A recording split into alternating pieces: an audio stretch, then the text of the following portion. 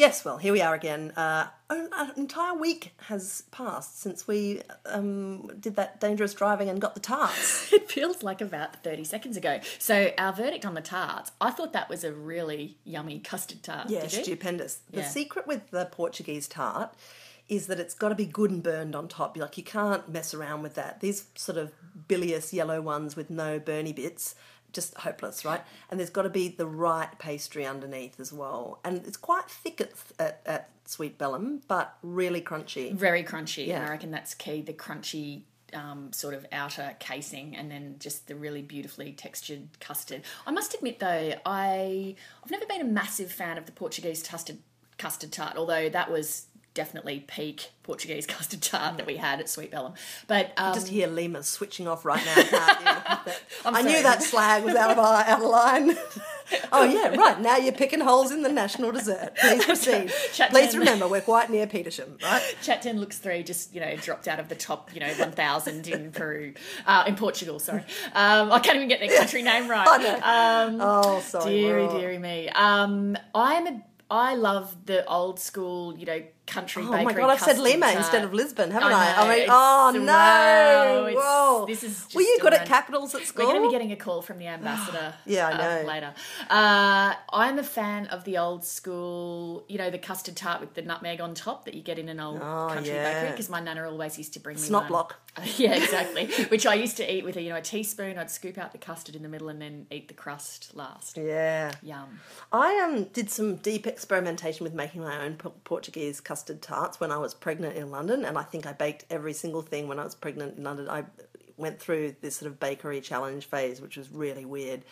It ended up with me making from scratch English muffins, which was incredibly fun and rewarding. But then they do turn out exactly like the bought ones, but you spend 24 hours Absolutely making something that you could pick up at the corner shop for 49p. So I did, consider that. But I found the best recipe was an old one from The Age, which was one of those great articles that someone wrote about, the science of making Portuguese custard tarts and rehearsing different techniques. I really like that method of, profiling a dish. The Guardian does a really good job of it with lots of things where you can Google and find all of these sort of steps and arguments about, the best way to make, hollandaise or something like that. It's really useful. But this one from The Age, which I'll try and find a link to, is superb. And the secret of the Portuguese tart is a really hot oven, stupidly hot oven, hotter than you would think that it could possibly survive. And they only cook for about 6 minutes. Is the custard pre-made on the stovetop and then poured into the... Yeah, right, okay. And your biggest problem is that it will split. And I really, in all my experimentation, I could never really found a way of predicting whether it would or it wouldn't. It seems to be a kind of egg-based insecurity. I'm a bit of a fan of the... Occasionally I get hooked on a certain thing that I want to be able to do to perfection and I want to test out different ways of doing it. And so I'm someone who's got a whole lot of country women's type cookbooks where everyone's got their slightly different method of doing, say, a sponge cake. A few years ago I went through a sponge cake thing where I was trying to do that. I've done baked cheesecakes. I've done, this year I did chocolate fondant. I was the beneficiary of a couple of those, I think. Yeah, and that has been a great disappointment to me because I've never been able to get a chocolate fondant to the right consistency where the interior is just the right degree of runniness, but the outside is like a nice thin crust. I keep overcooking them or undercooking them. I cannot do it. And if you're expecting a fondant, when you get a muffin, even if it's a delicious one, it's just not quite right, is it? No, exactly. So that was a little disappointing. But the sponge cake one, somebody years ago gave me Stephanie Alexander's Cook's Companion, which at the time I thought, well, I prefer my recipe books with pictures, so I don't love this so much. It is the best. Yeah, the it's best. pretty spectacular. It's unbelievable. The recipes are all fantastic. And I love the fact that you can go, what have I got in the fridge? 3 passion fruits and butter. Ingredient based. Yeah. And so you just look up passion fruit and it says goes with this or do that, and I love it. Did you know that it's very difficult to copyright a recipe? We discovered this when we were making Kitchen Cabinet because, all of my recipes, although I have my best friend from primary school, Wendy Sharp, who does who composes original recipes for the show, which is amazing, and it kind of gives us some shape to our regular correspondence, which is usually about food anyway. She lives in London, but we worked out, we got legal advice on some recipes, and I'm more of a direct borrower than she is. She's got a more original approach. But even the proportions of the recipe are not copyrightable. Wow. Basically, a recipe is only copyright insofar as you're reproducing not only the exact proportions but also the method, kind of word for word, basically. Right. So it's not like, an iPhone or something, where it's sort of where you can trademark or copyright the actual form of the thing. Isn't What that if it's something that's really well known, like the snow egg or the something? snow egg, exactly. That's what I was going to say. I don't know. I've never ripped off anything that kind of Famous. yeah. Well, look, I think it's that's the extent of the discussions that we've had anyway. I don't know if there's something over the top with something like that that's incredibly iconic. There may be a kind of a case to be made for something like that. I don't know. My friend Simon Thompson, who writes restaurant reviews, occasionally asks me to go with him when he's reviewing something. And it was a really, really interesting experience to actually eat with somebody who was reviewing. And so we went to a restaurant in Drummoyne, and he said, the only stipulation for you eating with me is we can't order the same thing and I have to be able to have a bite of your... or several bites of whatever you've got. That sounds like standard date night to me. Yeah. Oh, hang on. So that was the only stipulation. Anyway, it was interesting because we sort of talked about our impressions of the meals and whatnot, and I liked it, and I'm not a professional food critiquer. And then when the review came out that Simon wrote about it, it was so amazing because he had perfectly captured exactly what I thought about the meal in a way that I would not have been able to explain myself. And then he'd said, well, this worked or didn't work because of X, Y, Z. And then when he explained it, I thought, oh yeah, of course, that's exactly what was wrong with it or right with it or whatever. It was amazing to me to see how, like, the level of expertise that he brought to that, basically. Exactly. It's like it's being able to articulate things that we don't ordinarily articulate very in a very detailed way. Oh, that's delicious, or don't quite like that for some reason. I mean, I remember I accompanied Simon once on a dinner because he was going to, what's that place in the city that all the power brokers? Rockpool. No. Machiavelli. Yeah, right. I was thinking there's a small book that Power goes with brokers. it. It's very popular among the, God, what's wrong with my brain? Machiavelli. And it was, at the time, it was totally kitted out in these sort of full-length portraits of Julia Gillard and Kevin Rudd and Alistair Jordan. And, seriously, that place must have incredible overheads that built up during the Rudd, Gillard, Abbott periods because they had to change the pictures so bloody often. Like, what do you do with a second-hand 7-foot full portrait of Alistair Jordan? Like, what do you do with that? I presume you ring and offer it to Alistair Jordan. Exactly. Fun outdoor table for political... trophy hunter. I've always wondered that with people that have a portrait of themselves. Like, where would you put it in your house? I can tell you. Joe Hockey, if you go to his North Sydney electorate office and you walk in, it's completely chockers with portraits of Joe. And I think because, the North Shore, like in North Sydney, there's just all of these people who are constantly entering the Mosman Art Prize with portraits. Heaps of them ask Joe to pose, but I think Joe's very long-suffering wife draws the line at having, kind of cubist reworkings of her husband in their house. So if you go in the office, that's, it's hilarious, these giant portraits. But he's such a softie, well, until recently, that he, I think, buys them. Well, and because he's a politician, he could never throw any of them out. Right. Because there'll be someone in the paper, Hockey threw out my... Found in miniskip. Yeah, exactly. Anyway, I remember going to this meal with Simon Thompson, and he was picking these ingredients that I just, his understanding of the dishes was really significant. Phenomenal. But if you're a restaurant reviewer, and this is the thing that, I would be too scared to be a restaurant reviewer, or a decent one anyway, because I think I'd be too bad at sinking the boot in, and I feel terrible about that because some of the restaurant reviews that I most love reading are the ones that are just totally scorched earth. And there's this fantastic one that was written a couple of years ago by AA Gill, who does, along with Giles Corrin, really sort of specialise in these, excoriating reviews. And it became quite famous. In fact, I've got a print out of it here just because I read it the other day when we were discussing this thing, and And he goes to this restaurant in New York, AA Gill, and it's called the Tour des Amis, I think. And it's it's a French restaurant that everybody... Oh, no, sorry, it's in Paris, sorry. It's called L'Ami Louis. And it's this restaurant that all these American expats are always going on about. And he says in the review, if one more fat American tells me I absolutely must go to Chez L'Ami or L'Ami Louis, I'm going to explode. Anyway, he goes there and reviews it. And it's just from go to woe, the most unbelievably eye-wateringly terrible review. What sort of stuff? Well, I'll read you a little section. There's some dreadful stuff that happens when the pate turns up. And then he says, I've decided not to go for the famous roast chicken, mainly because I've suffered it before, and I've just been watching a Japanese couple wrestle with one like a manga poltergeist from some Tokyo horror movie. Its scaly blue legs stabbing the air. So, on to the broiled kidneys. Nothing I have eaten or heard of being eaten here prepared me for the arrival of the veal kidneys en brochette. Somehow, the heat had welded them together into a grey, suppurating renal brick. Oh. It could be the result of an accident involving rat babies in a nuclear reactor. Oh. They don't taste as nice as they sound.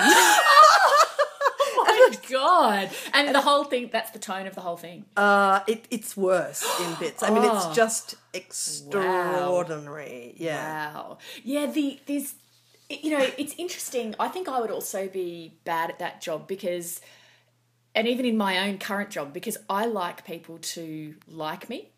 And it is very difficult because obviously no one's going to like you at that restaurant and you're probably not going to be able to set foot in Paris again after writing a review like that. I had a funny week at work this week because I had to interview on the same day Jackie Lambie and Mark Scott, and we'll come back to Jackie Lambie in a second. But, obviously, I like Mark Scott, but I had to give him a pretty, robust interview. And I like, frankly, most people that I interview, and nearly everyone that I interview has to get a pretty tough going over because my job is to sort of, see if their position or argument has holes in it and to try to force them to defend what they're doing. But there's a certain social awkwardness to that because, of course... What happens afterwards? Well, it's just...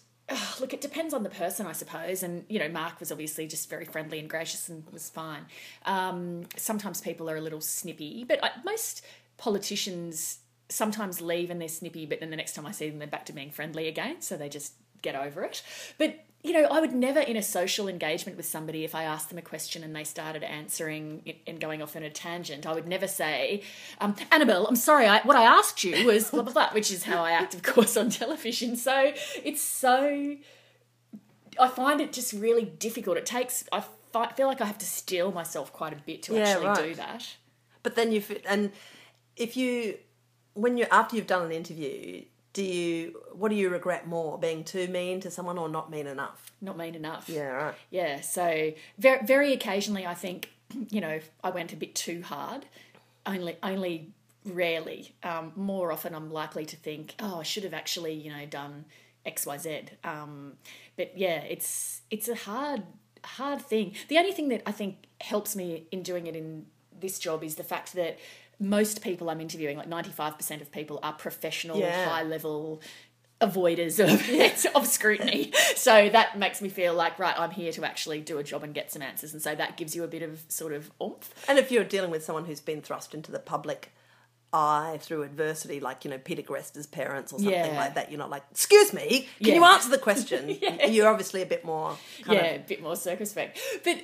So Jackie Lambie this week, you remember the other week we were talking about Peter Carey and you asked me in an interview, when someone drops something out there that you wish they hadn't, what do you do? And in his case, it was a CIA conspiracy theory. And I said, look, I just pretended like it didn't happen and kept going with what I wanted to go with. The exact opposite thing happened with Jackie Lambie the other night, where she revealed that she had had a meeting with Greg Hunt, and obviously the government's trying to get her vote. And I was pressing her on what did you talk about, thinking that maybe she would reveal that Greg Hunt was trying to line her up for something. And she said, mostly we talked about the bee problem. My bumblebees. My bumblebees. And so there was actually a cutaway of me giggling because what I really, really wanted to do was to go, bumblebees, let's talk about that. But clearly that's what I would do in my format, where I've got 6 hours to just fart ass about. So the exact opposite thing happened, which was I ignored it, not because I really wanted to, because I really would have loved to go down that path, but it wasn't on track. But I still don't know, what was she talking about? Like, what was the bee thing? There is a bumblebee population in Tasmania. I actually then went back and looked it up, and then I tweeted a link to the ABC's story about bumblebees because, let it be noted that no other national news outlet has covered the bumblebee issue. I checked to see if the Australian had covered the bumblebees. Nyet. Nothing. Nix. So anyway, that's just by way of... what's happening? Too many? Too little?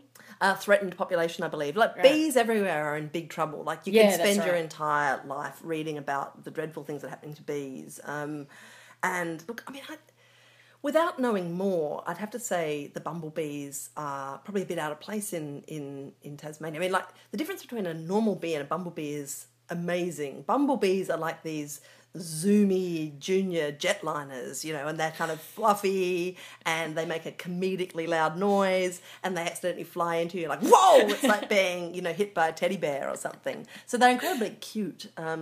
Anyway, there's extensive issues involving It never ceases to amaze me, like, some of the stuff that, wow, Annabelle knows a bit about bees. Where did that come from? I don't know. I think it was... Keeping bad company? Probably, low company. What have you been up to this week? It's a pollen operation. Get it? A pollen station. Oh. Sorry. That is really lame. What have you been doing? Well, I've had a very weird week as well. It was a really sad week because, there's announcements at the ABC which were just horrendous. And, when everybody in a building is similarly stricken, it's a really dreadful thing. It's almost like when you have a death in your workplace community and everyone is kind of suddenly a little greyer around the face. It was like that. And we had this weird day because we were actually cutting our episode of Kitchen Cabinet with Clive Palmer, which goes to her on Tuesday the 2nd. And so we'd sort of popped out from cutting Clive Palmer to, see the whole organisation being cut, But the week, that wasn't actually even the strangest thing I did this week. The strangest thing I did this week was stage a knife fight in a car park with Lee-Lin Chin. What? Oh, well, look, SBS, there's this great little SBS show called The Feed where they do... they do sort of current affairs in a kind of satirical style and sometimes straight, but they've got this great skit that they do with the cooperation of Lee-Lin Chin that's just basically makes Lee-Lin out to be this monster. And she is such a great actress that she plays along with it. It's so funny. I mean, they've got this one called The Real Newsreaders of Sydney where, Lee-Lin and Sandra Sully, have this sort of face off, and there's one where she fictitiously undertakes a breakfast show, and so Larry Emder and Kerry Ann Kennelly come in to school her on gold. Breakfast television's going to chew you up and spit you out, Lee-Lin. And she's always wanting to knife fight everyone. So what they've done as a season finale is, that scene in the Anchorman movie where all the newsreaders from different networks come together and have a fight in a car park? It's like, gentlemen, no rules except no blows to the face or hair. And then they just, bike chains and everything. Well, they've decided to reproduce that with... newsreaders and on-camera people from the different networks. So classic. I was met at a disused warehouse. With everyone at once, or were they... Yeah, we were all there. Yeah. So, Lisa Wilkinson and Richard Wilkins and Carl Stefanovic are kind of like fighting with Juanita Phillips and Steve Kinane and me and a bunch of people from 10 and 7. Anyway, it was completely bizarre, but it was great fun, I think. I can only presume that Lee-Lin comes out on top. Lee-Lin was just... Look, she is ice cool, that woman. She's just... And also, she's teeny. She's the size of a child, except a child that's just dressed in the most fabulous haute couture. I mean, she's kind of amazing. And I said to her, the script's very funny, which it is. I mean, these guys are really good writers and it's funny. And she said, I haven't read it. So she doesn't read it until she goes on to do it. Like, she's really hardcore. Wow. Yeah. Anyway. It's funny you mentioned the ABC stuff, because even though the tone of this podcast is very, cheerful and upbeat, I must admit, and I don't know if it's coming across, I just feel so sad this week. And it's partly about that, but it's also about there's been so much bad news around, like that baby down the drain. Yeah. And the cricket thing yesterday, I feel really upset about that, even though I don't follow cricket. I'd never heard of Phillip Hughes until that thing happened. And I've been trying to work out why I feel so upset by that. But it's something to do with how Joan Didion writes about it in The Year of Magical Thinking, where she opens by saying, because, the book's about the death of her husband and her the severe illness of her daughter, who then dies actually after the book's written. But it starts with her saying, you can, something along the lines of, you can be sitting at your dining table and then something happens, everything's going along normally, something happens, and then life as you know it changes in an instant and it's over. And then she goes on to talk about how when people talk about September 11, she was struck by how many people would start that by saying it was just an ordinary day or it was a beautiful day. Yeah. And so the thing that strikes people as weird is that it's not even that this horrible thing then happens, it's the fact that there was no portent of doom, that you couldn't, there was no sign that this thing was happening. And so seeing that cricketer yesterday get hit by the ball, it's like you're just living your life, you're doing your everyday thing, and then this catastrophic thing happens. Don't you think, though? I mean, and I think I had the same reaction to you. I felt really strange looking at images of that moment. I feel like the moment in any human life at which complete normalcy surrenders with this tearing irrevocability to chaos and grief and fear and horror, it's such an intimate moment, isn't it? Because I think if you were looking back, as a relative or or him himself, or to look back at that moment and to think of how jarring it is for everything to shatter in an instant, that's a really intimate moment. And I felt wrong even looking at pictures of that moment. I felt like certainly broadcasting footage of it was just so, I don't know, it felt like a real invasion. And when I think about something like September 11, the extraordinary thing about it is that it's a constellation of those moments for so many people. It's just, anyway. It's a series of, it's something that struck me a lot over the years when I've covered court cases on and off, and it must be something that I have actually asked a couple of judges about this, that so often this moment of complete catastrophe is reached by a series of inconsequential decisions that everyone involved in the process often is thinking, if only XYZ had happened. Like, there was a story a few years ago that I found quite affecting. People might remember it because it was one of those things where there's been a king hit in or a fight or something in, I think it was like Bondi or somewhere over that way in Sydney. And it was an Irish backpacker who was killed in this thing, and they didn't know the person who'd done the punching, and so they asked him to come forward. And the kid's mother flew out from Ireland, and she did this extraordinary press conference where she said, I forgive whoever did it, and just, come forward and whatnot. And she seemed like she genuinely did, like it was quite extraordinary. Anyway, the kid then came forward who had done the punching. He came in with his dad. And what had happened was that the kid who had done the punching was on his way home, I think from work or something. He stopped at a kebab shop to get a kebab. Yeah, I remember this, in the middle of the night. And the other kid was there and he was drunk and he had a bit of a background as being a bit of a rough drunk. And a fight was picked, and then the kid who died fell over and hit his head, and it was sort of a freak thing. And it was one of those things where that was just bad for everyone involved, for the kid who did the punching, obviously for the kid who died, for his mother, for the guy who owned the kebab shop even, for everyone involved in that story. It was just awful. And I kept looking at it thinking, if only that kid hadn't stopped for a kebab on the way home from work. If only he'd finished work half an hour earlier. If only the Irish kid had stayed for one more drink. If only the kebab guy had gone home early. Like, just this whole cluster of things that could have changed this really awful outcome. And then it's too late to change it. It's an extraordinary act of grace, isn't it, to be able to detach yourself from all of that and accept that things happen without an explanation. And I think, sometimes there is a kind of a pattern that you launch into about, which is what we often pursue as journalists when something goes wrong. Well, who's responsible? Should there have been more regulations? I noticed that today there's this discussion about the construction of batting helmets and so on. And it's, I guess, increasingly our tendency as a society to look for explanation and to look for culpability. And it doesn't in any way, in the end, really protect us from the reality that things go wrong. You know, that dreadful things happen from the most sort of spurious of circumstances. And that's a very hard thing on a human level, I think, to accept, because once you accept that random disaster is entirely possible, then it kind of robs you of sleep at night, doesn't it? Yeah, exactly. But that is the way that life is, but it doesn't bear thinking about too often, because it's a hard thing to wrap your head around, particularly, say, in relation to your children, random bad things can happen, you know, to people that you love as well. Right, we better try and cheer everyone up. Okay, give me your wrap-up of just little bits and pieces that you've been reading or watching this week.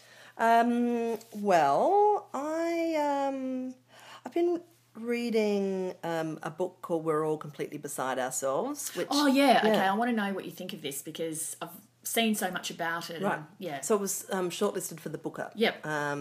And it's a story. There's like a massive barn door sized reveal about a third of the way through the book. It's written. The narrator is this a girl who's looking back at her unusual childhood, and she reveals very early on that her brother is missing and her sister is gone, and she has this sort of very weird relationship with her parents, and you get further background as to how that's come about through the course of the novel. And as I say, at about at the 1/3 mark, you get this kind of spectacularly hilarious, I did not see that coming reveal that kind of makes you laugh out loud at its complete effrontery, you know, because you've been kind of really hoodwinked for the first third of the book. But it's great, and look, one of the great things about it is that it's hugely unnerving in the way that any tale of a wrong childhood is. You know, it's confronting, but it's also incredibly funny. You know, the writing is so funny, and the writer's tone, which kind of incorporates asides that are kind of meta commentary on the writing itself, on the story itself. I really loved the writing. Remind me of the name of the author. You just looked it up? I can't remember. It was, I'm going to say MJ Highland, but I know that's not it. No, Joy. Anyway, Somebody. The book is We're All Completely Beside Ourselves. Yes, I should remember the name, but I'm reading it on the Kindle, which means that I don't see the title. Do you find that with Kindle reading? People say, what are you reading? I'm reading this fantastic book about something. It's, you know, to click back and remind yourself of the title. It's really hard work. Oh, God, anyway. I'm also a big sticky beak on public transport. I hate that about the Kindle, Anyway, so it's great and funny, and I'm really enjoying it. So I should read that then? You should. Okay. And just, look, I feel awkward about the fact that we apparently cannot get through this half hour without mentioning Lolita. It's just that I'm on a kind of, you know, I'm on a bit of a skein now of thought. And someone tweeted to me the other day a really interesting link to a piece that's up on the Penguin sort of long reads that was my friend Nadine, I think. Hazlitt. Yeah. Oh, thanks, Nadine. Yeah. Right, yeah.